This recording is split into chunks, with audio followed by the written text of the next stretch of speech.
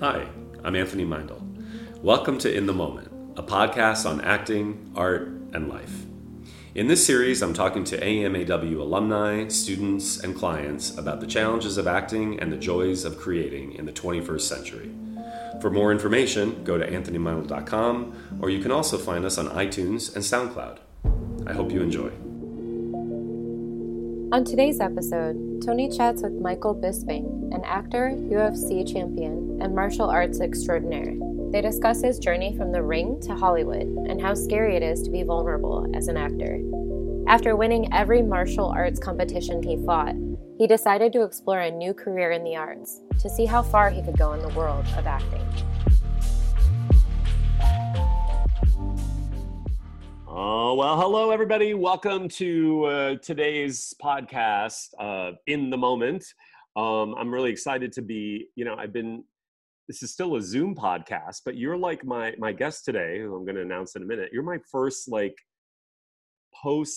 still in the pandemic, but Correct. You're like my first guest really in real time, because most of the podcasts we've been doing this year have been like weird, Instagram live sessions and other kind of like weird interviews that I've had. And then I was like, oh, by the way, let's just do it as a podcast. So without any further ado, I'm going to introduce my guest, mixed martial artist, actor extraordinaire, also actor artist. You're not just a mixed martial artist, you're an actor artiste. Yes. Former UFC middleweight champion. And oh my G, I didn't know this. You're a UFC Hall of Famer. Well, that is quite the introduction, Tony. Thank you very much. I can give you more if you wanted me to embarrass you. Yeah. No, thank you, sir. Always a pleasure. Let me say your name. It's Mike Bisping. Yeah. There we go. Most people watching this, if they don't watch UFC, they're like, who the hell have you got on air this time, Tony? Well, I had to look that up. I was like, is that ice skating? No, I'm kidding. I'm kidding. No, I know. But this is awesome. Look I see your trophy, which would be your yeah, this is just before I belt. logged in, I'm like, oh my God, this is embarrassing, because so I do a podcast which centers around mixed martial arts. Most of the time we end up just talking absolute nonsense for 30 minutes or an hour, then we get to a little bit of fighting. So because it's an MMA podcast, I got some MMA stuff in the background. But then when I was logging in to do this, I thought, he's gonna think, look at this egomaniac, he's got his belt, he's got his trophies. Get a grip, Michael. Oh, it's awesome. I'm a little embarrassed. No, it's awesome. And, I was wondering when I was going to introduce you, do you still like to be, introduced with those past glories? Because I know sometimes people, especially, and we'll get into the acting, when people are moving into other careers and aspects of their life, they want to be, that's the problem with any kind of business, right? We're only labeled and defined based on our past success, right? So interesting. And that may not be an issue for some people, because I think it's something to really celebrate what you've accomplished. Yeah. No, it is an interesting one. Of course, I'm proud of what I've achieved. So Absolutely. Yeah, I certainly have no issue with it, Tony, whatsoever. And there's not much else going on in my life right now. So I'm going to hang on to those past glories. In fact, everywhere I go, I'm going to have the belt around my waist, just so everybody knows. As you should. Yeah, that was a phase in my life. I enjoyed it. It opened some doors for me. And, onto new challenges these days. Well, your trophy case behind you, I'm going to do a screen picture of this so I can have it. But your trophy case behind you reminds me of my room still in my Midwest, Indiana house that my parents have, where it's like a shrine to Tony and has all my swimming trophies. So I'm right there with you. This isn't too bad, because I have all these bits of art you can't see that people send to me, right? So some of the UFC fans, they're very, very... they're avid fans. They're very bloody loyal. So I sound like I'm bragging again, but I'm not. So they send them to me. It's like, what do I do with them? I can't throw them away, but I can't have them all over my house, because I just look like I've got a shrine to myself. So yeah. No, I don't have this obsession with myself, even though it sounds like it right now. No, not at all. Oh my God. So Mike, tell us, well, first of all, tell us how you're doing. And where are you right now? Are you in California or are you back? Yeah, Orange County, California. Yeah, I'm doing good. I mean, obviously, we're going through some very weird, challenging times right now. But family's healthy, safe. Family's fantastic. Good. Yeah. You know, I've got 3 kids. They're all well. They're all healthy. Okay. My son is at college. He's home right now, but he's going up to Sacramento on Sunday. You were too young to have a college son, really? Wow. Yeah. No, we got a 19, 17, and a 10-year-old. Oh, wow. But, life's good here in Orange County, California, and just waiting for the world to get back to normal. When is that, and what is that, and is there going back to normal? I'm not sure there is. You know what I mean? And I'm not. Go ahead. Sorry, pardon me. Well, I was just gonna say, like, I'm not convinced that, you know, I always think, like, even when things seem, you know, with our limited capacity to understand, like, the big scope of things are falling apart. And I'm not saying this isn't awful for many people, because it is, but also, like, we're not at the end of, like, any tragedy in life or any challenges you've overcome. And, you know, you as a human being have had to overcome many, I'm sure, and you get through and you get to the other side and you see how it was essential in our evolution. So I always really feel like, even in the short term, it feels like a total disaster. I really believe, like, as the evolution of us on this planet, it's going to lead to a new breakthrough of something. You know, I feel like, Mike, like, also just because of the way we treat the planet, it's sort of a wake-up call that we can't continue a pace as we have. You know what I mean? Whatever. I totally agree. Yeah, I totally agree on all fronts. And certainly, you know, as a race, how we do treat this planet, that certainly needs to be looked at. Because I remember at the start, when all the lockdowns went into effect all over the world, there was, you know, certain pages on Instagram or whatever, like wildlife or nature pages that I may follow. They were giving these reads on the carbon in the atmosphere and how, you know, pollution was being reduced and all the rest of it. And that was like on trend for a minute. And now that's all being forgotten about, you know, and people, you know, are still using plastic by the bucket load and things like that. So, but I agree with what you're saying. I think eventually when this all settles down, then hopefully we learn and we improve as a species. Well, also as a dad, right? Like, you know, I'm sure I have an 11-year-old niece, and I can't imagine being a parent, but, you know, just kind of what kind of future are we providing for our kids, you know? And I'm sure that is, like, plays around in your molecular makeup of, like, what are they gonna have? You know what I mean? Yeah, I mean, for example, my 19-year-old that I just told you about, you know, he's 19 years old, but he's trapped here at home. Now, at the end of the day, you know, there's people in way worse situations, but he's 19. He should be out living his life, you know, getting into trouble, hopefully, making all kinds of mistakes, having fun. But he's sitting here at home with me and his mother every day, bored out of his mind. Tortured out of his mind. He's a good kid, you know what I mean? And I'm kind of a fun dad, but still, you know, he doesn't come out of his room very often. So the poor guy, you know. Okay. Oh God. Yeah. Well, I'm sure you and your wife are like nerds to him. You know what I mean? Oh, big time. I roll. Oh my God, it's so funny. They get so embarrassed by me specifically, because when they were at school, you know, if they ever acted embarrassed, I would just ham it up and do it even more, you know. So I remember I pulled up one day and the music in the car was playing. They're like, "God, Dad, turn that music down. It's so embarrassing." So of course, the next day when I get there, I've got the music cranking and I'm honking the horn. I'm like, "Hey, kids over here!" They're like, "What are you doing?" And it's just my sense of humor. I'm a bit of an idiot like that. But my wife is much more relaxed and calm, and they tend to gravitate more towards that side. Well, you're the ham in the family, which is a great segue into why you should be an actor. You know what I mean? Like, actors have to be a little bit hammy, I think. Yeah. You know, yeah, absolutely. It's about personality and having fun and playing, and, like, you know, I think that is, you know, an aspect of, to me, what I think personality is it. You know what I mean?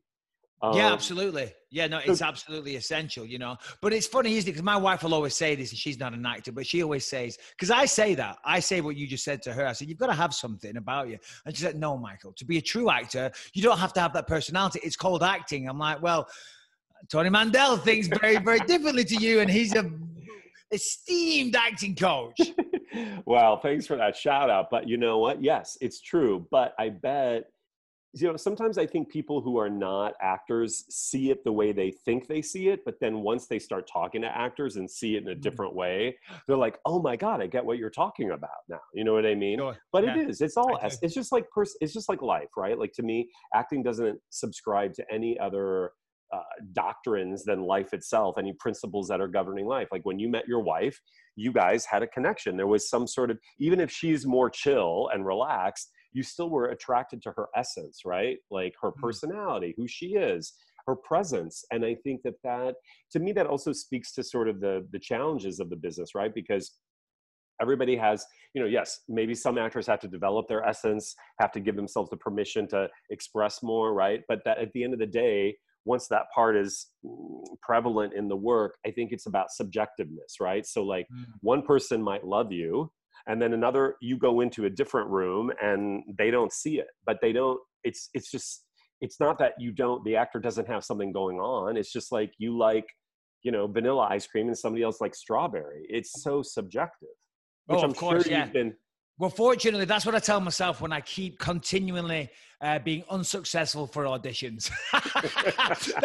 Just didn't have the right look. I wasn't what they were looking for. But that's true, Mike. It's so true. And I think actors lose hope sometimes and lose sight of it. You know what I mean? But come on, you've been working. I just caught up on your IMDb page, and like you've had like up until COVID here, you were working quite a bit. And yeah, I was doing okay. Fortunately, I've got a great agent, and yeah, I mean, obviously it's frustrating. It's a hard business, Yeah. So, well, yeah. I'm doing okay. It's like one of those, you got to realize that obviously there's going to be those dry spells, and then you start losing focus, and then you start losing, you start thinking, should I be doing something else? Am I chasing this dream that's never going to happen?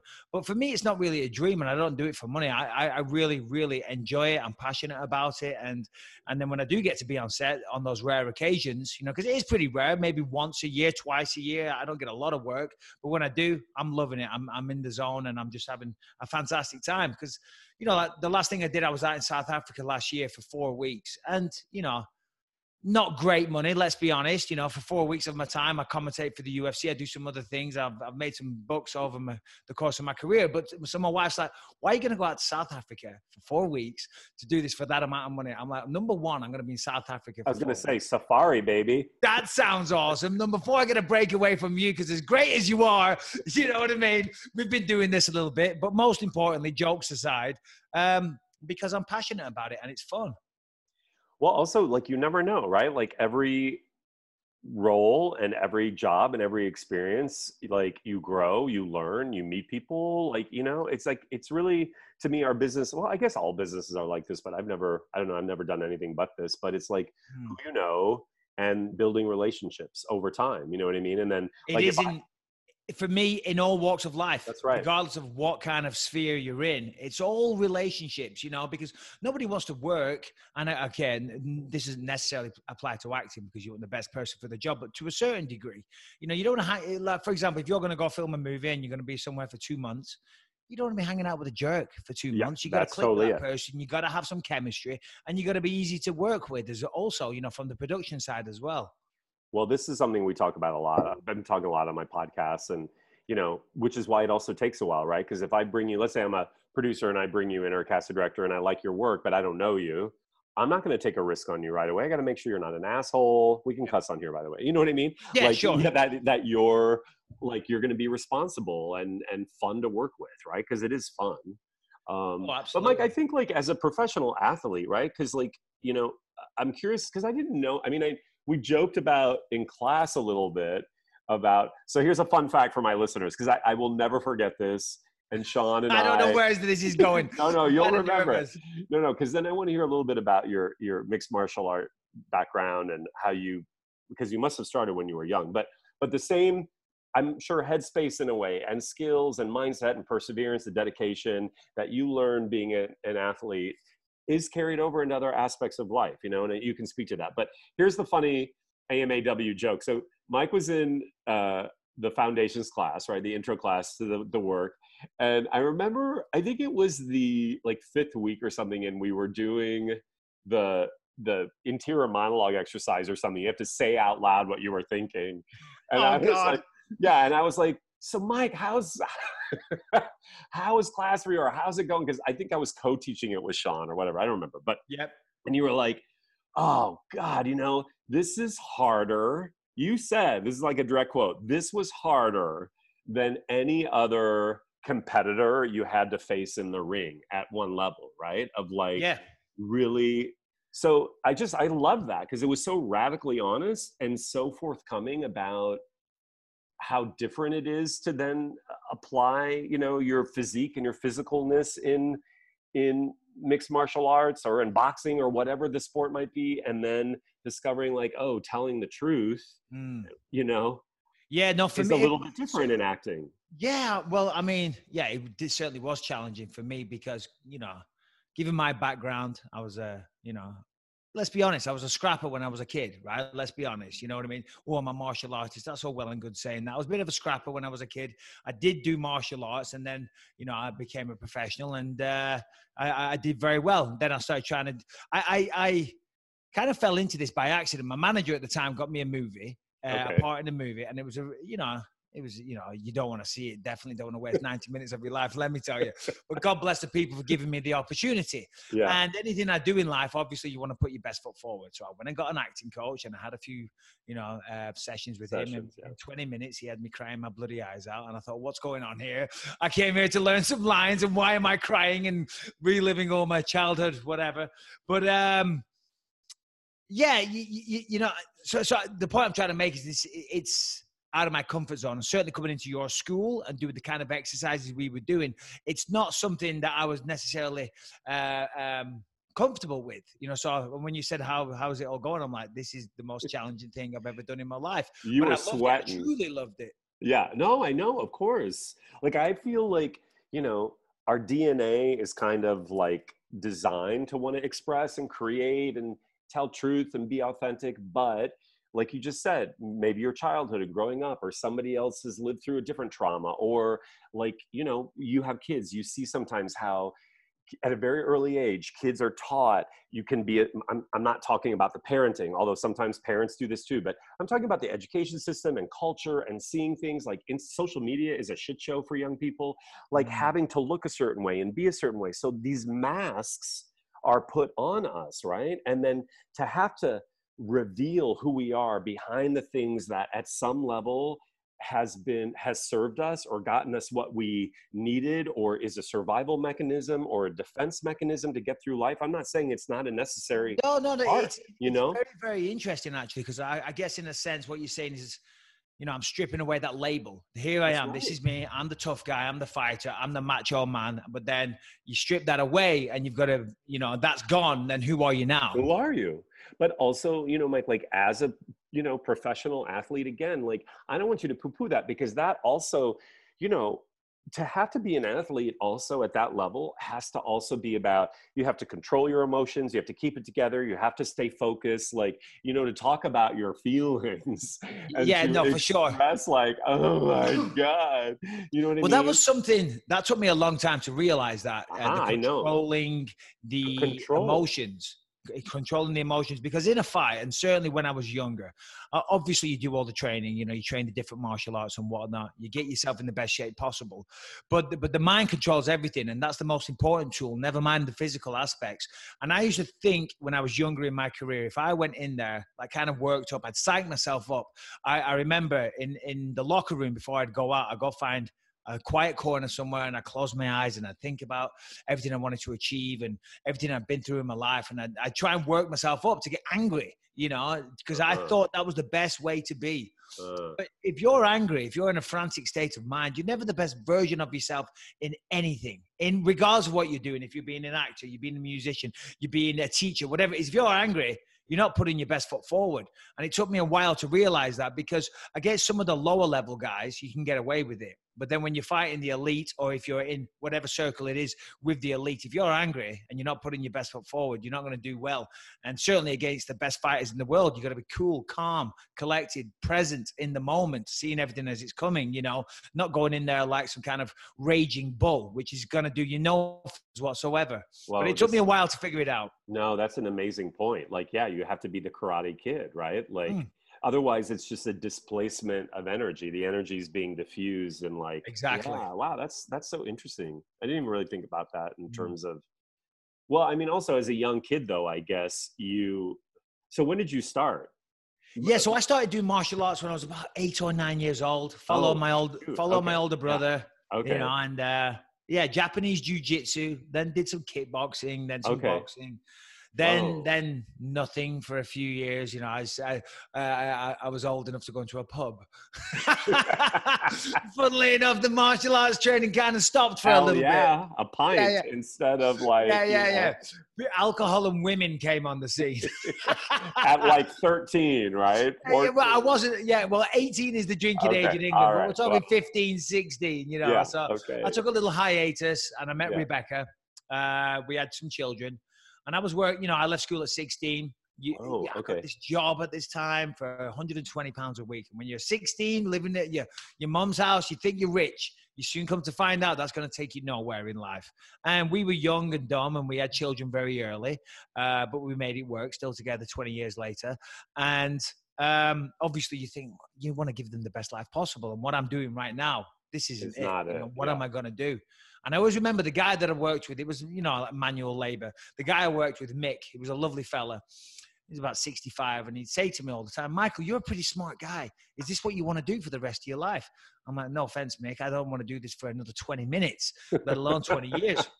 And he says, well, I'll give it some thought. Give it some thought, Michael, because you're still young enough and you're smart enough you could do something. So I did. I did some soul searching, and I kept coming back to my martial arts. And I remember I went up to him one day. I said, Mick, I figured it out. And he puts his tools down and he walks off. He's like, come on, let's have it. And I said, I'm going to be a professional fighter. And he was like, oh my God, I thought you were smart. You're an idiot. I take all of that back. But there you go. That's kind of how I got into it. The only thing that would have made him have maybe an even more outrageous reaction is you would have been like, I got to figure it out. I'm going to be an actor. Yeah. Oh God. Yeah. 100%. Right. Yeah. Which is almost as laughable. Definitely more laughable. But if the martial arts doesn't work out, acting is going to be my B plan. Yes. I'm going to be a championship martial artist, and then I'm going to be an actor. And he would have said, you're fired because you're clearly on drugs right now. And wait, what was that job that you were doing? I was a quality control inspector at a, what do you call it? Where they make couches, an upholstery firm. Upholstery, that's the word I was looking for. You had to make sure people didn't sit on pins and like... Not really, you just had to check for the symmetry and check the stitch. It was the most boring job ever. Okay, so we had lots of time to talk, as I said, I'm glad that you reached higher. Not that there's anything wrong with being upholsterers. Honest living. Honest living. That's right. Honest living. I think sometimes the youngins forget about that nowadays. Look at me. I'm like pulling out my age card. Like, you know what I mean? Like sometimes because I feel like I'm the mom or the dad of hundreds, thousands of actors. You know what I mean? I'm sure you are. I'm sure you are. And I'm always like, you can get a job. I mean, now post-COVID, it's a little hard, or in COVID, but like, go work as a barista or go. And also because I think the great thing about being young and taking jobs that are honest jobs, paying jobs, you start to, like, you had a come to Jesus moment where you were like, you know what? I can start figuring out what don't I want and what do I want and what do I want my life to be about? And you know what I mean? Yeah, but that's why I tell my son, and well, my daughter, she wants a job, but my son, he's 19. I'm like, son, you need to get a job. And I'm like, I'm not saying that from a, hey, get your ass to work perspective. I want you to go out there, get some life experiences, absolutely, meet some people, grow as a person. I mean, yeah, of course, you want to put some dollars in your back pocket as well, even though he's freeloading off his mum and dad at the moment. And I'm sure that's more attractive to him. But you know what I mean? For those reasons of just to meet different types of people, learn some skills, yes, but just to see what the world's about and interact with different people, because you're certainly not going to get that sitting in here during COVID with us, so get your ass down to Ralph's and stock some shelves. Oh, you're doing great parenting, Mike. I mean, that's the truth, right? Like, I also think, like, as actors especially, it's important to do other things because you get to interact with the world and see the world and observe people and start to see how humanity is, you know what I mean? And I think that's important because we pull from that. But so wait, I want to just, okay, so then you were in your late teens, early 20s by then? And then like 22, something like that, 22, 23. And then you just had to start doing rigorous training and then... So when I was a kid, I did a lot of martial arts, and humble brag, I won pretty much every martial art tournament I ever entered. I sound like an asshole, but that's the truth, So I knew I was good. Awesome. Yeah. I knew I was good. I knew I could do it. And then my coach, when I was a kid, would always tell me about the explosion of mixed martial arts and the UFC and Pride, which was an association in Japan. And he said, there's real money to be made, Michael. And, so I looked into it.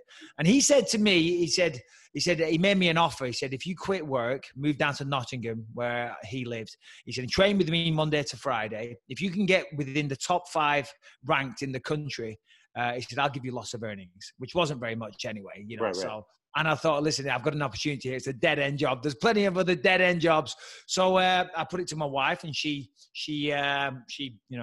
fully agreed. She was very, very supportive. So January 4th, 2004, I drove down to Nottingham with a mattress in the back of my car and started on this crazy journey. Then I would drive back on a Friday. I used to be a professional DJ, so I DJ at the weekends, in the house and trance clubs, make just enough money to keep the lights on, and then Monday morning, back training. Whoa. And how long was that the regimen until you started to break through and make your way up to a more elite class? Because it's like anything, right? There's it's scrappy, so you have to keep winning, right? And of course, yeah. Well, it's I don't know a lot about this, so absolutely. I mean, I liken it back to acting for your audience. You start off. It's like anything. I mean, I've done some pretty crappy things when I started, but I'd say to my wife, well, this is how it is. You don't start at the top. You got to get experience. You got to work your way up, and get good. You got to get good. I'm learning on the job here. Do you know what I mean? And just like that in the UK, the little grassroots shows, which are very unprofessional. Oh, yeah. Would change, the rules would change all the time. Were they held in little gyms or Rotary clubs? Like little social clubs. Yes, Rotary clubs. Yeah. Things like that. So and then after 2 years, and then wait, sorry, Mike. I'm just so. And then would people at the lower level, would people bet on you? So if it was a social club with the guys come and I'm gonna put my 20 quid on Mike Bisping. And then, there was none of that. It's not like gambling. I know. I'm sorry. That sounds cool. That sounds like a scene from Snatch. I'm sorry to break it to you, but no, it wasn't that. And then there was a show called The Ultimate Fighter. I don't know if you're familiar with that the UFC have. It's a reality TV. Okay. And they have 16 fighters. They live in a house. They have no contact with the outside world. No internet, phones, anything like that. And they got to train together. They separate into 2 teams. And then every week, 2 guys fight. The winner stays, the loser goes home. Okay. And they whittle it down until you get 1, and that guy becomes the ultimate fighter. So they were on season 3 of that. And that's kind of what saved the UFC, to be honest. Oh. The UFC was going out of business. They were trying to sell it. They weren't making money. Nobody was interested. It was too violent and things like that.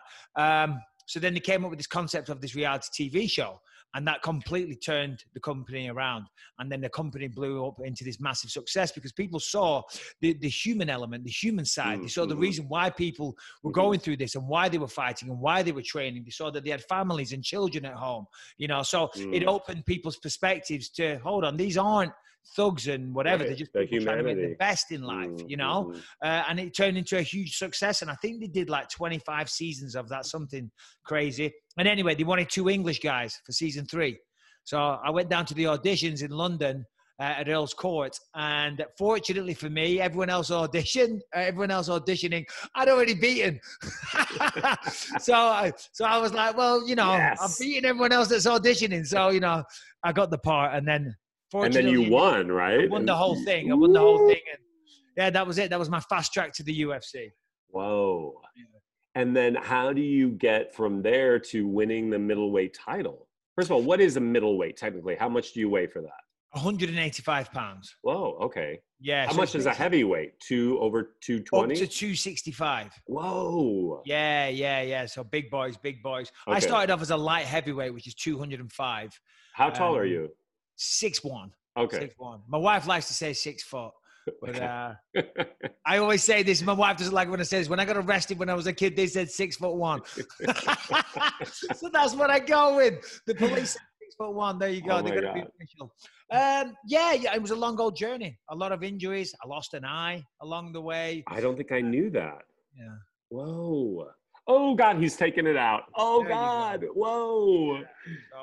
So wow, Mike, that's crazy amazing. Yeah, it was So not wait, amazing. Not well, amazing. I mean, well, listen, it's crazy amazing that Sure, I understand what you're saying. it isn't worse, that also like science can create that. It's incredible. So for my listeners, Mike just took out his false eye. Yeah. And, so that was the thing. So when I retired whoa. from fighting, and I was trying to focus on an acting career and whatever else I could do. Obviously, back then my eye looked a mess, and I was so self-conscious of it. So, and every time I would go in for an audition or whatever, I was so paranoid about my eye, and that's all I would think about, you know. And of course, for obvious reason. But then, so I used to wear these contact lenses, these corrective lenses, but they would never correct it properly, and it would end up drifting into the middle. It had like a fake pupil, and it was like a drawing of an eye on a contact lens, and you put it on, but it would drift into the middle, and I'd look even worse. So I was carrying this little compact around with me, and I was always pulling it out and checking my contact lens. Oh my God. You know, and I'd be in an audition and I'd be, hold on one second. I've got to go to the bathroom. I think of reasons to I've got to check my eye, you know, so I'd be checking the placement of the eye. And you know, if you're thinking about something else in an audition, needless to say, I never got the part. Talk about worst audition stories. That would be right up there with, I've got, no. Mine are bad. Mine are bad. I thought mine were bad because I have some funny ones, but Mike, if you're like, that would be impossible. If you're starting out and it's all new anyway, and then you're worried about your eye. But here's the thing, like, as long as I've known you, I've never even noticed it. I never noticed. No, I never noticed it in class. Or had you not just taken it out of the socket, I would not. So my wife says that. My wife says, Michael, it's worse in your mind. Because for me, it's right at the forefront of my consciousness. I used to think about it all the time and be very self-conscious about it. But as I say, I used to wear those contacts, and for years I would try, and they were bloody useless. And in the end, I went to see a doctor because I thought, I'm sick of this. I'm sick of looking like this. I'm going to get the whole thing removed and get a glass eye. Right. So I went to see a doctor, and they said, no, you don't need to do that, Michael. We don't want to take an eye out. And who knows, maybe down the line with stem cells or science gets better. You never know. And they said, we know a place. And it turns out it's 5 minutes from my house. It cost me like $2,000 to have it made, but it's hand painted. It changed my life. Really did. That's amazing what they can do. That is amazing. But so you had the accident. So you basically have no vision in your right eye. Zero vision there. Vision. For the last 5 years of my fight career as well. Whoa. Yeah. So. Wow, this is like, I would have never known. Yeah, no, I managed to win the world championship with one eye. Oh my God, Mike, you're like a superhero. Oh yeah. No, that's what everyone says. No, I think. No, I think it's no. You're like a super dickhead. That's generally what I get. That's what your wife says. Yeah. That's what all my friends that know me. And your kids probably, in their mind, they probably think sometimes, because that's what kids do with parents. My 11-year-old niece texted me the other day. She's like, it's my brother and sister-in-law. She's like, oh my God, they are driving me crazy. What was the issue? Oh, no issue. Just she's 11. You know what I mean? And it's COVID, and you know what I mean? But whoa, was that, I mean, it's pretty violent maybe that's not the right word, but it's a pretty aggressive sport, right? Because you guys don't do any kind of face guards, right? Like it is a violent sport. I don't mind saying that. Okay. You know, I don't want to offend. No, of course. And I appreciate that. I respect that. But no, listen, you know, for a long time, they marketed it as, you know, because it used to be 2 men enter, 1 man leaves, all that type of stuff. And that's kind of why it wasn't taken off. Like so then Gladiator. they rebranded it. Because it used to be no time, no rounds, no time limit, no rules and things like that. So it used to be very barbaric back in the day. So they completely transformed it. They worked with the athletic commissions. Mm-hmm. They brought in rules. So there's many, many rules, and they brought in rounds and, you know, the real regulatory body surrounding it, or the athletic commission. So then they started marketing it as, you know, a little more graceful and whatnot. But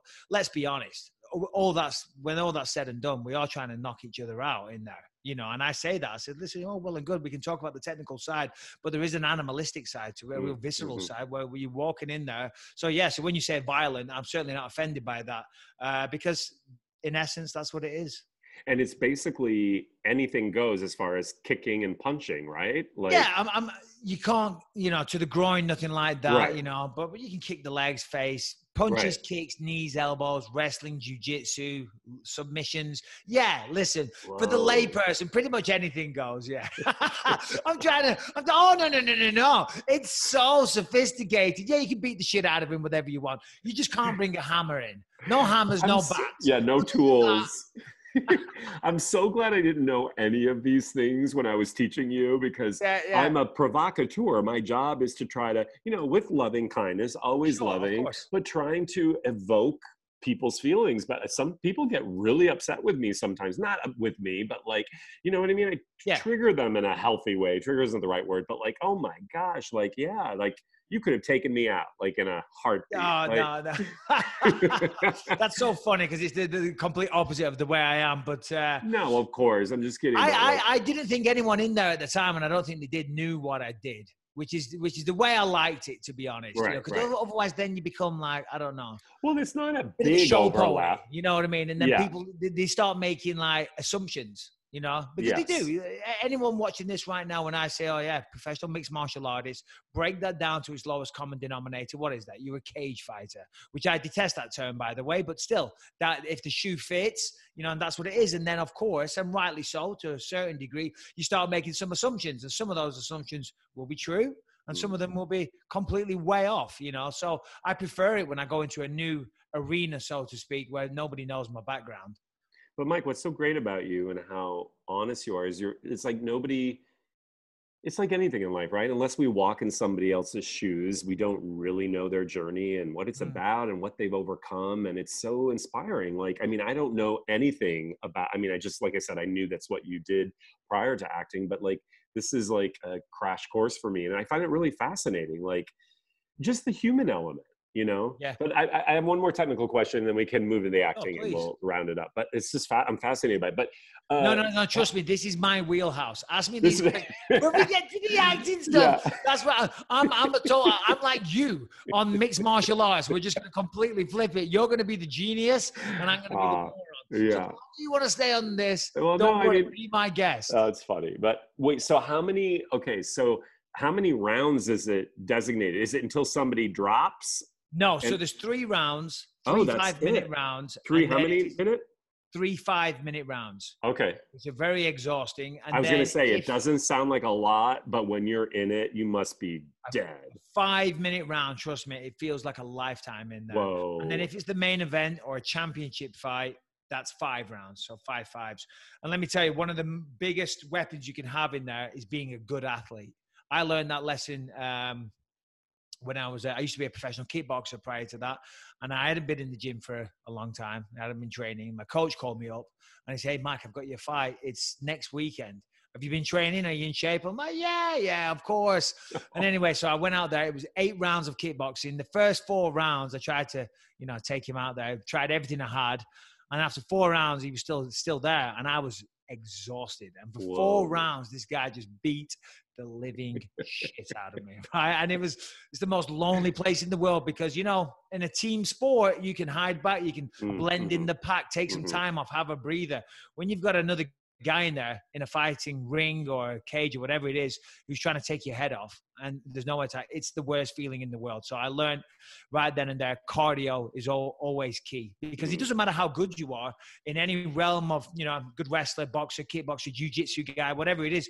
Once you get tired, none of that matters because you haven't got the energy to do anything. And that's how tiring that sport is. So the athletes involved, the training is, it's pretty extreme. So there's no crying out, uncle. Yeah. You can maybe spit a mouthpiece out now and again, but we make it look like an accident. Or you see people like they'll fake a nut shot. Oh God, ref. But then they do a replay and they didn't get anywhere near them. You know. Oh God. Because if you get a nut shot, if you get caught in the crown jewels, you get 5 minutes. You're allowed to stop until you're ready to go. They'll leave it going for 5 minutes. So, you can milk the system a little bit. Did you ever get a nut chop? I got a few nut shots, but I was like, no, I'm in better shape than him. I'm not taking a rest. I'm like, let's go. Let's keep this train moving. So if it's 3 rounds or 5 rounds, like if it's a draw, then do the judges decide who won? Is that kind of that's right. So like yeah, regular often boxing it'll go to sport. a decision. Yeah, It'll okay. go to a decision, and the judges, there's judges that. Otherwise, it would be like if you knocked me out, then right? Because it's for sure. to get somebody out. Yeah, okay. Yeah, if you knocked out, submission, or a decision. Yeah. Wow. And submission means if I were competing against you, I just call anything it myself. I can do to your body to make you tap and say, that's it, I'm done. Oh, it's wow. over. You tap out. Okay. So I manipulate your joints. I'll use a variety of chokes, leg chokes, leg locks, arm locks. You're gonna the human species over centuries has come out with some very incredible, inventive ways to inflict pain on other people. So there's a lot of good moves you can do. Yeah, you would be the right person to have. I'm gonna get your address and make sure in the apocalypse, I'm going to be staying with Mike Bisping and his family. You know what I mean? Like, totally. Well, in the UK, back in the UK, that would have been good because I could fight. But over here in America, you guys love your guns. That's true. You guys love your guns, and I don't have a gun. No, so in the apocalypse, you don't want to be with me. Because I'm going to be looking for someone that has a rifle or a gun or something. That's true. Trying to steal one. I know nothing about guns, so no hand-to-hand definitely not the man in the apocalypse. Oh my God! And Mike, so what was it like then when you won the middleweight championship? Like, and is that when you decided like, okay, when does a fighter decide to call it a day? So what happened was obviously I had my eye condition. And that was a big secret. You're not supposed to, you have to take medicals and things like that. So getting cleared for the medicals was very hard and very stressful, So I was lying to everybody all the time about my eye, And then when I finally got the title fight, because it's a dubious record to hold.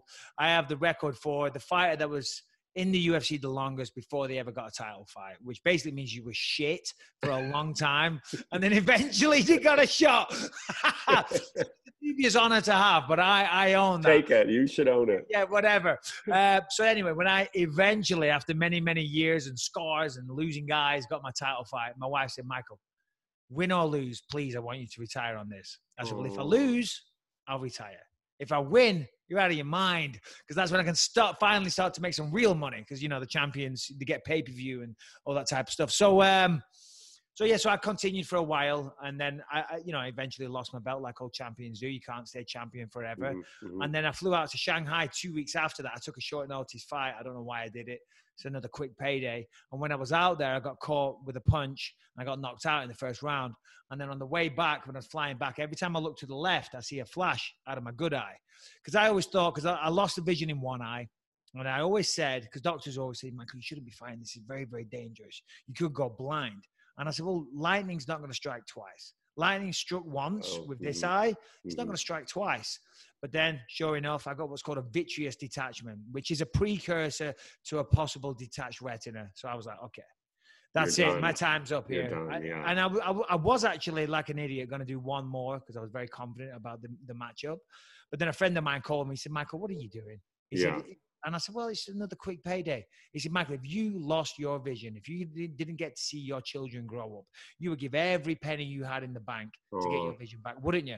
I said, yeah, I would. And when you put it like that, that's it. So then, that was that. That was all she wrote. Wow. So dramatic. Jeez. That's like a movie. I think they're going to make a movie of your life, Michael. Well, there's a documentary coming out soon. I'll invite you to the premiere, Tony. Oh my God, yeah. I mean, will there be one, or is it going to be online? Like, that's a very good point. Yeah. Exactly. We've been discussing that for a while. I would love to see it. It's your life is so fascinating. It's really like. I'll send you a copy of my book. There you go. You can read up on it. So, and then did you sound like such an asshole? No. Did you have aspirations then while you were in the middle of all this, like while you were at the height of your career, to act, or did acting come after and you were like, now what am I going to do? Yeah, well, to be honest, it was kind of the eye that kind of triggered all this, because that made me realize, obviously you can't do this forever. I already knew that, but I'm like, wow, my time's already numbered. And you were probably in your early 30s there, right? Yeah, I was in my mid 30s. Yeah. And I'm like, so, I'm getting towards the end of my career anyway. Yeah. But now with the eye, I'm on borrowed time already. Every single fight, I'm thinking this could possibly be my last. So in hindsight, I was very lucky because that gave me the foresight to try and use the platform, for want of a better word, that I had at that time to try and open doors. You know, when you're a retired, washed up ex-fighter, no one's interested. But when you're the current champion of the world, you know, you can open a few doors and things are a little bit easier. You know what I'm saying? So I started trying to do everything I could. I started working for Fox Sports as an analyst. I started obviously focusing on the acting side of things, started my own podcast, started trying to do anything in the entertainment space that I could do, because, you know, I do like to talk too much. So I thought I'd try and put it to use. I mean, I think it's smart. It's like almost kind of a perfect segue, and also talking about what you know what I mean? Sure. But then, so why, I mean, I guess because it's big in America and this is also where industry is, right? But like, why here as opposed to not pursuing acting in the UK? I mean, you had been here for quite a while, right? Because yeah. So we moved out here because, you know, MMA, there's a big scene out here. Big. Sport, yeah. This is where the sport is, simple as that. And as I said, I had done a movie when I lived in England, and I was terrified. Remember, I said I went to the acting coach, and then when I got on set, I was in Austin, Texas. UK. Yeah, okay. Yeah, no, but the movie filmed in Austin. Oh, okay. And I remember I was on set in Austin, Texas, and I'm like, and my buddy from England, from Clitheroe, Jacko, came with me, and I'm like, what the fuck am I doing here? And I was so nervous. I was shaking like crazy. But anyway, I did a pretty good job. In fact, I did a good job. And then at the end, the director was like, Michael, he said, whatever you do, I suggest you continue with this because you certainly got some talent. So, and I really enjoyed it. Anyway, fast forward a few years. Oh, and then I did a soap opera in England called Hollyoaks. Hollyoaks. I've worked with a couple of people on that show. Oh, really? Yeah. Yeah. So Hollyoaks late night is like more risque. Yeah. They show some boobs and there's a bit of bad language. Yeah. So I was brought in as a gangster, a bit of a bad guy, but I enjoyed that. So then I moved out here, and then I thought, right, I should try and get myself an agent. So, and this leads back to what I said before about the audition nightmares, because I'm not trained. And anyway, so I called up the producers of that movie. Well, I sent an email and I said, hey, because they were great guys. I said, I'm out here in LA, yada, yada, yada. I'm looking for an agent. Long story short, you know, a few introductions, a few meetings. I had an agent and he starts booking me auditions. I'm like, oh shit, I don't know what I'm doing now here. So I was so far out of my depth. Yeah, I've got some horror stories, let me tell you. I mean, I think that's like also part of the rite of passage, right? I think that's the thing, right, about actors is like nobody knows until you start doing it. And then the more you do it and get the experience, even like crash and burn auditions, and even like you just start to, I think that's the thing about people who are listening, you know, to the podcast, who are wanting to, you know, take more of the dive into acting. I think sometimes we compare ourselves to like the people who are doing it, and you're like, how do I get there, or how do I do that? You know what I mean? And it can be overwhelming, and then you don't take any steps, you know, moving in any kind of direction, and people overthink it. Yeah, well, no, it's certainly daunting. I mean, if you got a background, if you trained, if you went to drama school and things like that, then certainly, you know, then that's what you're suited to. But if somebody's trying to take those first steps into it, yeah, of course, it's very daunting, very challenging, and intimidating. It was for me massively, as I said to you in class, and as I said to my friend that time when I was about to do a scene, I'm like, what the hell am I doing? How did I get here? I'm not in a gym. I don't have boxing gloves on. What the fuck am I doing? Yeah, it's a completely different experience, right? Also, like if you have to do a love scene or it's something more intimate, you know what I mean? Well, on the soap opera, one of the first scenes I had to do was, you know, I was climaxing, shall we say? And I'm like, I didn't want to do it. I didn't want to do it because I'm like, listen, I know what the MMA fans are like, and they will make a meme of that straight away. And the director's like, Mike, come on, this is what you got to do. I'm like, I can't do it. I said, I can't, because I'm still fighting. I'm still trying to be champion, and anyway, so they just had me buttoning my, you know, zipping myself up. As if you did it. Okay. Yeah, so we compromised like that. I said, I can't do that. Number one, I wasn't comfortable enough to do it yet. But secondly, I'm like, I will never live that one down. I mean, of course, now give me a love scene. Let's go. I'm all about it. You heard it here, folks, first. Oh my God. I know. So I know, me too, all day. So you have, you know, you've been working though a bit. You were in, is it Triple X? Return of Xander Cage, right? I think another one of my students was Ruby Rose in that one.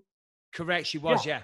And she's one of your students. Yeah, I've been working with her for quite a while. But like, do you do some of your own stunts on these kind of movies and some of the shows that you've been doing, or are you? I mean, I know that's a completely different discipline, but of course, yeah. No, that wasn't a prerequisite of me getting the role. But then when I'm on set, you know, I mean, not so much now, as I told you, I had a knee replacement. I've got to get another knee replacement. That's right. So you mentioned my body's kind of failing me a little bit, but I would happily do that kind of stuff. But with the XXX one, you know, it's funny because I got an audition for a part, and you know, I went for it, and I thought I did a great audition. And you know, every time, I thought, this is the one, I've got this. I've got a good feeling. And anyway, I never got the part. And the guy that played the role, I forget his name. It was the Hound in Game of Thrones. I forget his name. Oh, but anyway, he got the part, and he did a tremendous job. Anyway, completely different way, completely different type. By the way, of course, yeah. And they cast him perfectly, and he was way better in that role than I could have ever have been. Yeah. And then I get a call up from my agent, and he says, "Mike, we've got you another audition for XXX." And I'm like, oh, for fuck's sake, right? Because I know it's going to be a waste of time. On a Friday morning, I've got to drive all the way up to Santa Monica from Orange County. Yeah. I'm going to spend the next 2 days learning these lines. I'm going to go up there. I'm going to stress myself out. And then I'm going to drive back. I'm going to hit rush hour traffic. It's just going to be a waste of time. But, you know, you got to play the game. If my agent's getting me auditions, and I want to do this, let's be honest, but I'm like, I'll go for it. But I went a little begrudgingly on this one. I thought, well, they didn't want me for that. They're not going to want me for this. So I went in there with a very blasé attitude. And I think it really helped me in the audition because I didn't really give a fuck because I wasn't stressing myself out over it. Typically I go in there and I want it so bad. And I'm like, I'm tense and I'm nervous and I'm not putting my best foot forward. On this occasion, I thought, this is a waste of my time. I'm not going to get it. I don't give a shit. I'm here just really to appease my agent, but I'll give it a shot anyway. And then lo and behold, 2 days later, I got a phone call. Boom.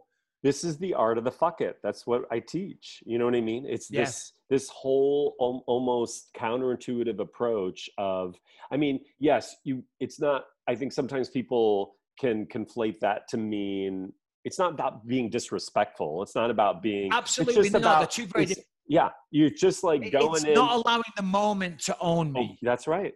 Yeah, you know what I'm saying? Because it would do it. You know, everybody, if you're going for an audition, you want to get the part, and it means a lot to you. And we have your hopes and dreams and aspirations. You know, so you stress yourself out over it because you want it. Yeah. But when you don't care and your attitude is a little more carefree, then you will perform better. Yeah, you have more fun, you play, you're listening, you're reacting, like all the things that we learn in our acting to do just starts to normally actually happens happen. Naturally. Yeah, it just naturally happens. This is what's so great. Because I remember you mentioned then you said listen. I remember one of the classes we did with you, it was all about listening. You know, and I was telling my wife, she said, what did you work on tonight? I said, listening. She said, what do you mean listening? And it's so true because I'll never forget you saying, and it's so true. A lot of the time I'm just waiting for my cue to go, but you're not actually listening to what the person's saying and then reacting with pure emotion and intention. You know what I'm saying? And that was such a very valuable lesson to learn. And Mike, it's like what we're doing right now. Like, this is the thing. You don't know what I'm saying. And so you're really listening thoughtfully and you have thoughts about it. And then you say what you want to say. The thing that I think what's easy to understand about acting is all we're trying to do is instead of saying our own words, we just have to apply that to somebody else's. And then we got it. But if you're not listening, then you're screwed because then you're waiting to say it the way you've rehearsed it, how you think it's supposed to sound, which creates acting, you know, blah, blah, blah. You know? My big issue is the accent. Most of the time they want an American accent and I do nowadays I think that's really opening up more and more. Like I think there's so many, I hope so, because when I go in for an audition, I'm just focusing on trying to do the bloody accent so much. You know, I've worked with the dialect coach, and I need to do a lot more work. Let's just put it Mike, like I think you should. I think you should also look into having European-based agents, like a UK agent, because there is so much work coming out of there. And I know I have a client. She just left today. It's today? No, tomorrow. She's leaving tomorrow to go back to the UK to film. I have somebody else who's filming something in UK. Like, first of all, even pre-COVID, the UK there was so much good stuff coming out of there. And I think because you probably still have dual citizenship, right? Oh, of course. Yeah. I mean, you should look into that. Yeah, no, absolutely. And it's a conversation I had with my agent a while ago. I said, I need UK representation. There's a tremendous amount of work there and it's passing me by. But of course, you know, the lower level stuff, you know, as I say, I'm not a movie star. You know, you got to, you know, it becomes a logistical nightmare. It becomes a cost issue, especially if they've got someone local that can do the same role and things like that. Well, that and is then believe true. it or not, there's this. I did an audition for Game of Thrones, and this is where I'm cursed because I can't get the American speaking roles because obviously I'm clearly not American, but I've lived out here for a while. I've got a bit of an American twang. So I did an audition for Game of Thrones and I thought, oh, I've got this. I'm perfect for this. And it's my wife and I, it's our favorite show. I'm so excited for it.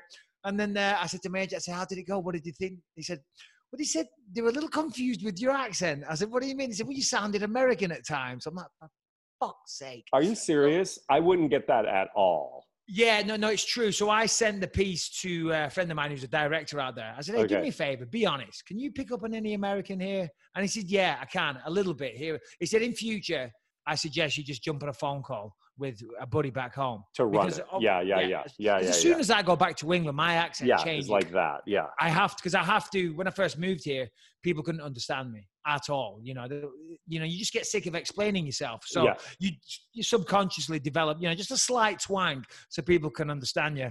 And your day is a little less stressful. Well, listen, I think you should definitely, I'm happy to help if you...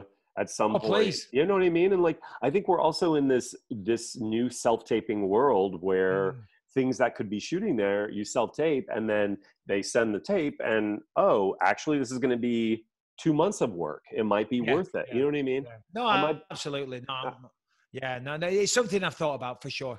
I also think you have just such a castable look in many ways for so many things that are European generated. My best friend, I've been telling my best friend who's been studying with me forever, he's originally from Serbia, and all the roles he gets are similar, like in types, I think, that you go out for, right? Yep. And he, like, all the things that he gets are almost all European based. And finally, I convinced him to move to the UK, and he's doing really well. Like, I mean, you know, I know you have a family and you have your life here, and I'm not saying you should pick up and move, but like, I do think I think the business has become so international that, you know, I think it's something that I'm always telling any of my actors to think about. If they have family or resources in another place, you should maximize it. You know what I mean? Oh, absolutely. I totally agree. It does get a little difficult with the children. Well, I know. You have kids. When they get a little bit older, I can shoo them out the door, and then I can start living my life properly. I've got a few more years yet of the handcuffs being on. That's true. 10 years old is still like, little shit. Well, Mike, let's do this was so much fun. I don't want to keep you because it's dinner time, but let's do my quick speed round. Let's go. This is going to be scarier than the 5 rounds you have to do. All right. So yeah, you just have to say what comes to mind. Okay. All right, let's do it. Okay. Right. No pressure. If you weren't an actor, what would you be? Oh God, this is See, I know. This is the question that I've always been asked, and I never knew what I wanted to do as a kid. I was always very jealous of people that had a defined career path. Oh. And my kids, they don't know either. You know, That's okay. Yeah, I don't know. That's okay. All right. I don't know. That's your answer. There's no think I would have figured something out. I would have figured something out, you know, because obviously I was ambitious. That's what's led me to be here in the first place. So I don't know what it would have been. I was trying to be a DJ for the longest time, a club DJ. And I was pretty successful, but then I kind of realized I was never going to be one of those big guys. Top DJ. Yeah, right. That ain't going to happen. And I'm getting a little long in the tooth to be going down the clubs. I'm like, what am I doing? You're not playing in Ibiza anytime soon, are you? No, exactly. Exactly. All right. What's your favorite film of all time? Favorite film of all time? Again, favorite I love it. film of all time. My God, that's a hard one, especially to you. I know these, the thespians listening. They're like, oh my. My favorite movie is Aliens and Alien. Oh really? Yeah. I don't know. What's my favorite movie?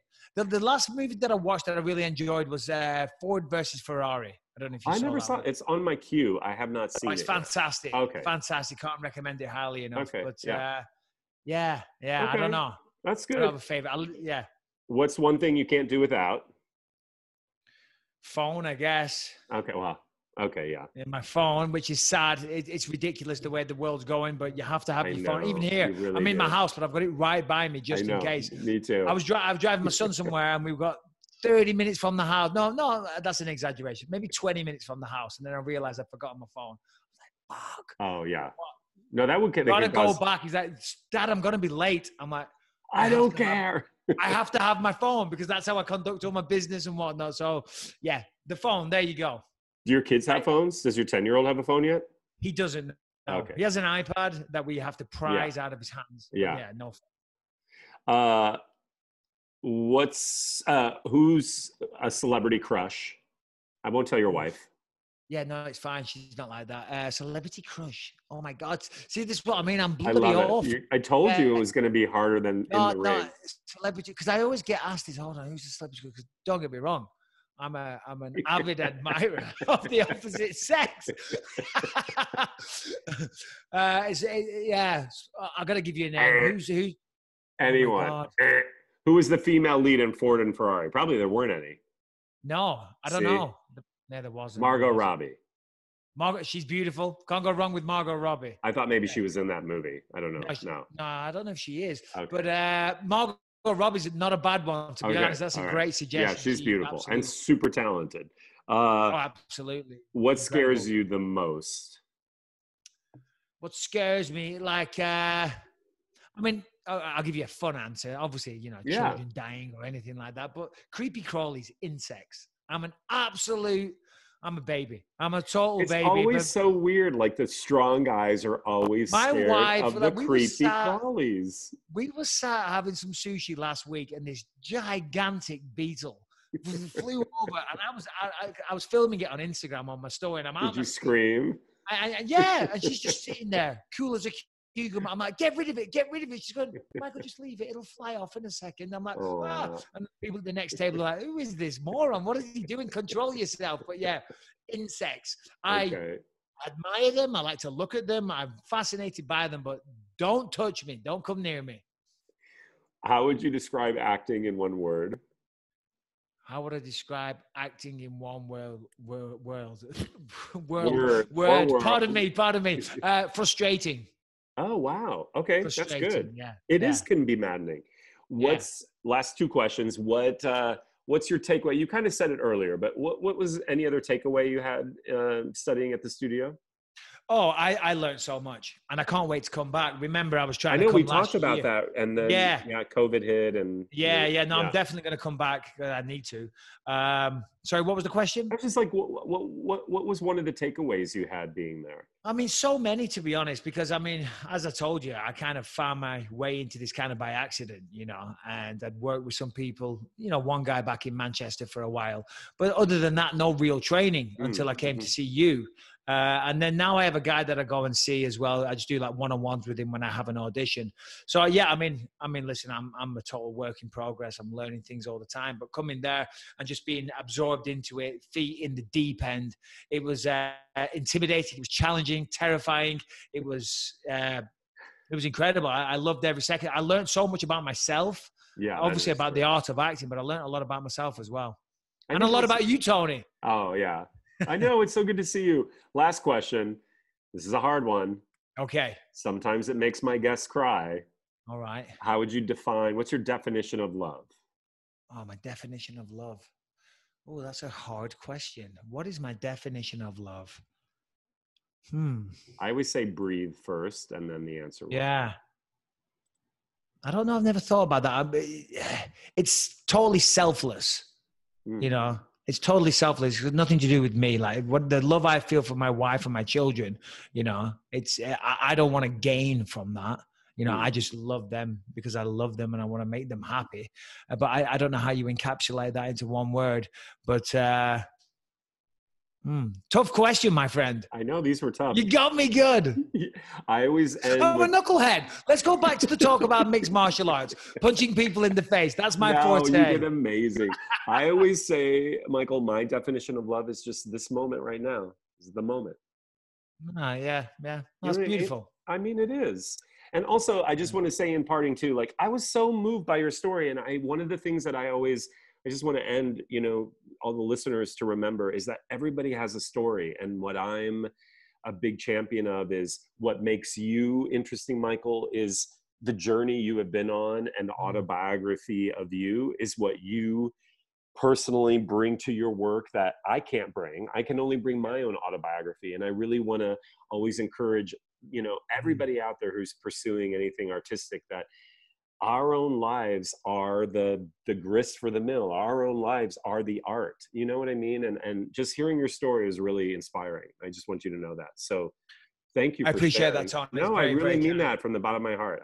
Thank you. I cry a lot. I really could cry, but it was I'm a total crybaby. I cry all the time. People think I'm this big tough guy, and my wife will tell them I'm an absolute baby. No, you're a softie. I know. I am. That. I'm a nightmare. I got to get a hold of it. I really have. No, you don't. Well, I do got to control my emotions a bit, because I'm a bit of a short, not a short fuse, but I can snap a little too quick. Yeah, I don't like that side of me. But it comes. But it's I'm very emotional across the board in every way, shape, and form. You know. What sign are you? What sign are you? Sign Pisces. Yeah. Oh, you're a Pisces. But I think the short fuse thing is a bit of. My boyfriend is very short fused, and I think it's sometimes just like I always have to remind him to breathe, and then when he breathes, he creates space. I'm so annoying because I'm not trying to teach him or anything, but I have to remind him. Oh God, I can only imagine the poor guy. You're coaching through every aspect of his life. Is that okay? No. Tony, oh God, give it a rest. We'll end there. Oh my God. For more information about classes at Anthony Meindl's Actor Workshop, visit anthonymindel.com/events. Thanks for listening.